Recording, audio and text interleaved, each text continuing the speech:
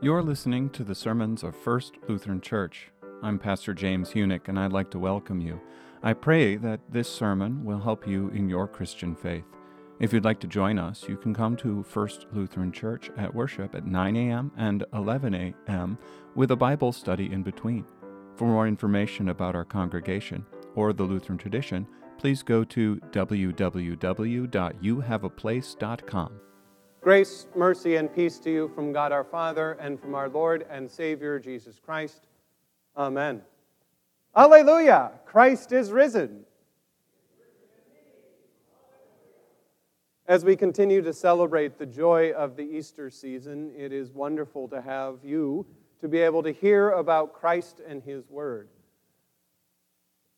As we discuss the resurrection and the appearances of Jesus over these next few weeks, we are also going to be looking at the epistle, 1 Peter. The people who put together our lectionary have us reading passages from that for the next several weeks, so we're going to get to take a look at that. One of the reasons they do that is because of 1 Peter's purpose. 1 Peter has often been described as a baptismal address. The idea is that 1 Peter would be the kind of thing you would read to new Christians as they have been baptized. Scholars think about it like this because it is very closely connected to just a general understanding of what the Christian life is like.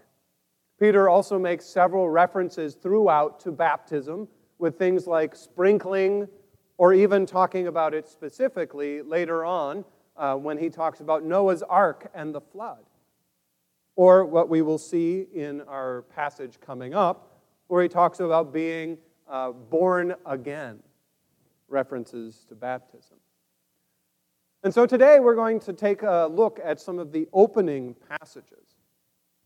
Now, 1 Peter is different than many of the letters that we often read in the Bible. Most of the time we read from St. Paul's letters. And all of those are written to individuals or to individual churches. So, the letter to the Romans was written to the Romans. That is not terribly difficult. He sent a letter to the church in Rome. And the letter to the Corinthians is for the Corinthians. Tough stuff indeed. 1 Peter is not directed to a group of Christians locally, like St. Paul's letters are. This is who he writes it to. To those who are elect exiles of the Dispersion in Pontus, Galatia, Cappadocia, Asia, and Bithynia. That's a whole region of the Roman Empire surrounding what we would now call Turkey. So it's all over in that area, and it's any of the Christians. It's a little bit like writing a letter to the Christians of Texas. It's just a whole bunch of people and not just a particular church. And so when St. Paul writes, he's often writing to people he knows about problems he knows beforehand. Peter isn't writing like this. It is much more general.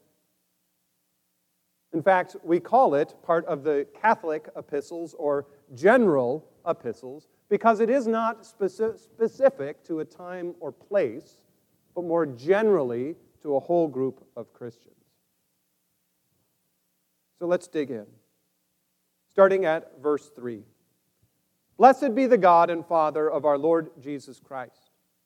According to His great mercy, He has caused us to be born again to a living hope through the resurrection of Jesus Christ from the dead.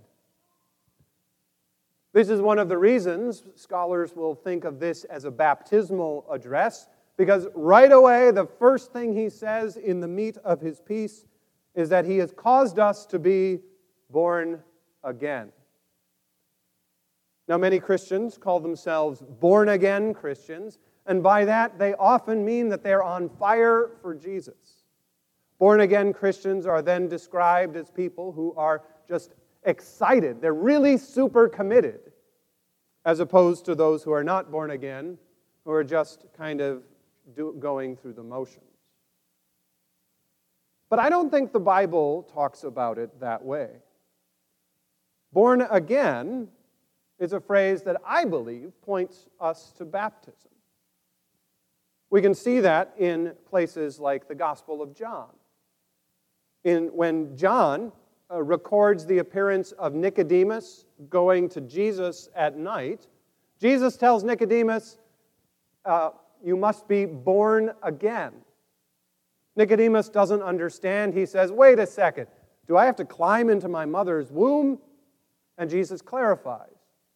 He says, unless you are born of water and the Spirit, you cannot enter the kingdom of God. Water and the Spirit. People puzzle about that over and over again, and you go, wait a second, that's pretty easy. You're born of water and the Spirit in baptism, right? Isn't that what happened to Jesus? When he went into the Jordan River, he was plunged into the water, and out he came, and the Holy Spirit came down on him like a dove, establishing the pattern for us. So we are born of water and the Spirit, or as he says, born again. That is what we are, born again. And for us, baptism is not a one-time event, but a thing that changes us for our whole lives. It actually reminds me of what happens when someone becomes a U.S. citizen. I walk to church every day past a set of apartment complex, and very often, as I walk, I meet this very nice Chaldean man. And we chat and we talk, and one day, as we were passing, he turns to me and he says, I became a citizen today. That's pretty awesome, right? I was like, congratulations, that's such a big deal. Things have changed for him now. He's no longer here by permission. He is now here by right. Nobody can deport him. He's an American. Where would they send him? He also has duties, right?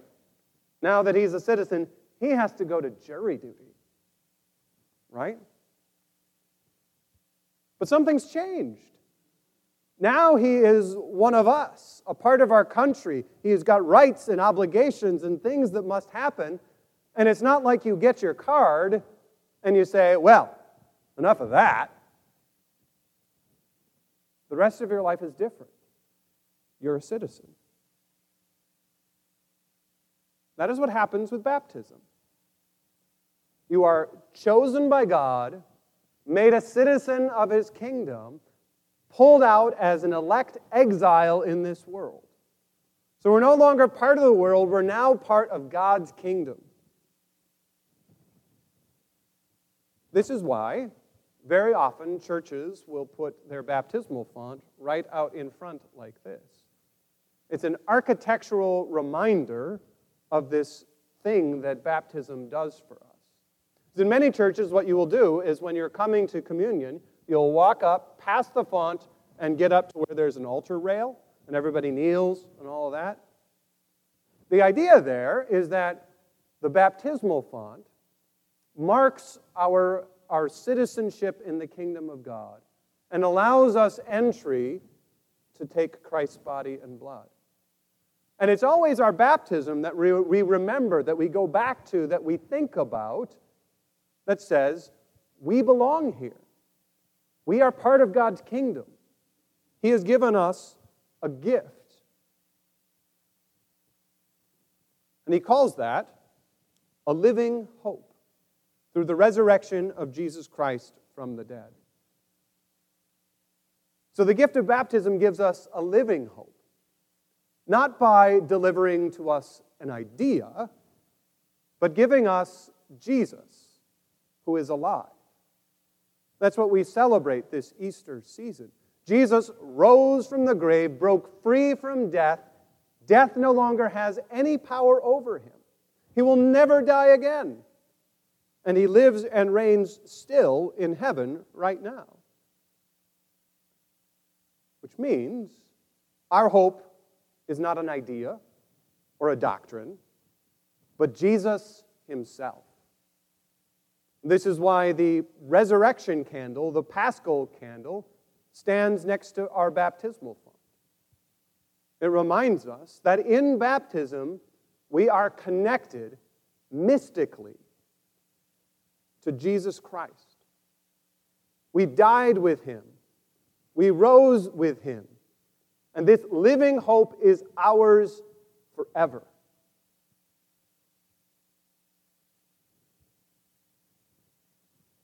Let's continue. Verse 4, to an inheritance that is imperishable, undefiled, and unfading, kept in heaven for you. And so, by being chosen in baptism, born again, brought into the kingdom of God, we now have an inheritance that is imperishable, undefiled, and unfading. How many things do you have that are like that? Imperishable, undefiled, unfading. I'm willing to bet not too many. Because it has to be, last forever, never get dirty or break down, be permanent, never any sin involved in it. Even the best things in our lives are not like that. I've got a garden that I'm working on in the backyard, trying to make it nice, and it has been so wonderful this year, having rain. It's been like living in Chicago. Except, it's not just my flowers and vegetables that get the rain. It's the weeds too, right? And whoa, are there some weeds. And I get out there and I'm pulling them up, and some of them are this tall, and I'm yanking them out, and I go around, and by the time I get through the whole thing, I got to start over again. Because the weeds are back. That's not imperishable, undefiled, unfading. That's a lot of perishable, defiled, and fading. There's only one thing that is this gift. It's the eternal life that we've been given in Jesus. Imperishable, undefiled, unfading, kept in heaven for you. And it's based on Jesus himself. His very body is the pattern for us. He who rose from the dead, that the disciples saw, his body is the pattern for ours. St. Paul in Colossians calls Jesus the firstborn of the dead. Elsewhere he calls him the first fruits, which means the same kind of body that Jesus rose with is the body that you too will rise on the day that he returns, never to die again. This is the imperishable, undefiled, unfading inheritance you received in baptism. We continue. Who by God's power are being guarded through faith for a salvation ready to be revealed at the last time. In this you rejoice, though now for a little while, if necessary, you have been grieved by various trials, so that the tested genuineness of your faith, more precious than gold, that perishes though it is tested by fire, may be found to result in praise and glory and honor at the revelation of Jesus Christ. Your faith, then, this gift that Christ has given you in baptism, is guarded by God's power itself. Here, by the Holy Spirit. This is why we gather together around the means of grace, to receive God's power given to us through His Word, through the sacraments, to continually be guarded against our sinful nature. So that when we face temptation, the Holy Spirit is here to guard us and protect us. And we certainly need it, because we are often faced by terrible trials. I've been doing a great deal of playing around with the AI stuff on the internet. You've probably heard about it, articles and things like that. I especially enjoy using ChatGPT. It's just an interesting thing to play with. And what I love about it is I like to ask it to do theology because, that's my thing, right? So I go on and I ask it to do all sorts of interesting things, and sometimes it does a great job. In fact, so much so that I used a piece of what it did in one of the Wednesday night services. But sometimes it does a terrible job. And I want to share with you a story that it created out of whole cloth today as an example of what sometimes we do with our baptismal theology. So here's the story that it made up. It says, "A few years ago, I had the privilege of baptizing a young woman named Sarah." Reminder, totally made up. Sarah had grown up in a broken home and had experienced a lot of pain and trauma in her life. She struggled with depression and anxiety and felt like there was no hope for her future. But one day, Sarah heard the gospel and realized there was hope for her. She put her faith in Jesus Christ and decided to be baptized as a public declaration of her faith. As Sarah went under the water and then emerged, she felt a sense of peace and joy that she had never experienced before. She knew that she was a new creation in Christ and that her past no longer defined her. She had hope for her future, knowing that she was loved and accepted by God. In the years since her baptism, Sarah's life has been transformed. She has experienced healing from her past traumas and has grown in her relationship with Jesus Christ. She now serves in her church and is a witness to others of the hope that we have in Jesus Christ. That's kind of a nice story, isn't it? Like this made-up character named Sarah gets a baptism and then everything goes great for her. That's not what St. Peter is saying. In fact, that's kind of the opposite of what St. Peter is talking about. And Christians often tell stories like this because we want to impress people with the power of God. But it's also stories like this that convince people that the Christian church is only for people who have it together, only for people who are already strong and have their life put together. Sort of the opposite of God's grace. What St. Peter tells us is that after we're baptized and brought into the kingdom of God, we're going to face fiery trials. Life is going to be hard, and God's grace isn't going to fix everything for you. He points us back to that inheritance that is prepared for us in heaven, imperishable, undefiled, and unfading, and not to healing from trauma or fixing our problems now. He tells us we're going to have to face these difficult times. And I know that you have faced difficult times. It doesn't matter how old or how young you are. God's grace hasn't fixed everything in your life. And it won't fix everything in your life.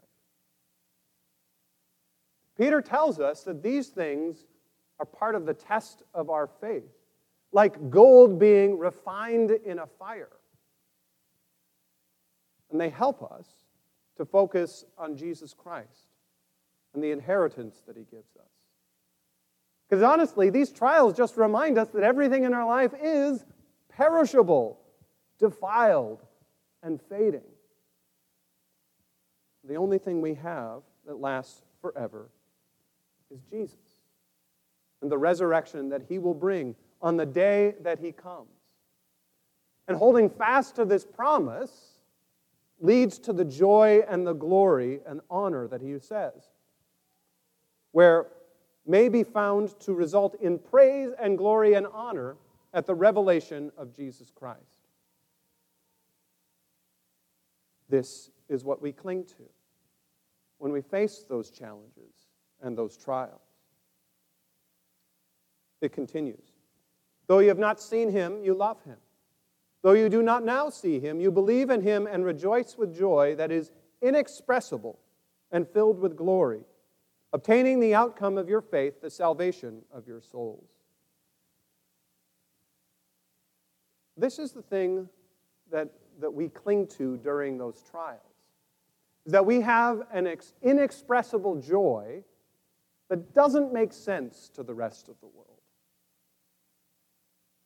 You can see that in the reading from Acts, where Peter and John are before the council. You know, they do all the things, they arrest them, they want to kill them, but then they just beat them and set them free. And what does it say? They rejoiced that they were found worthy of dishonor for the name of Jesus. Does that make sense to you? Not to me. But what they did is they rejoiced that they have this inheritance, being chosen by Jesus in baptism, given the gift of salvation and the promise of his return. They can rejoice even in these beatings because they know they have Jesus, just as we do. In his name, amen. Thank you for listening to our sermons. If you have any questions about anything that you've heard or anything about the Lutheran tradition, I would love to answer them. Please contact me at pastorhuenik@youhaveaplace.com.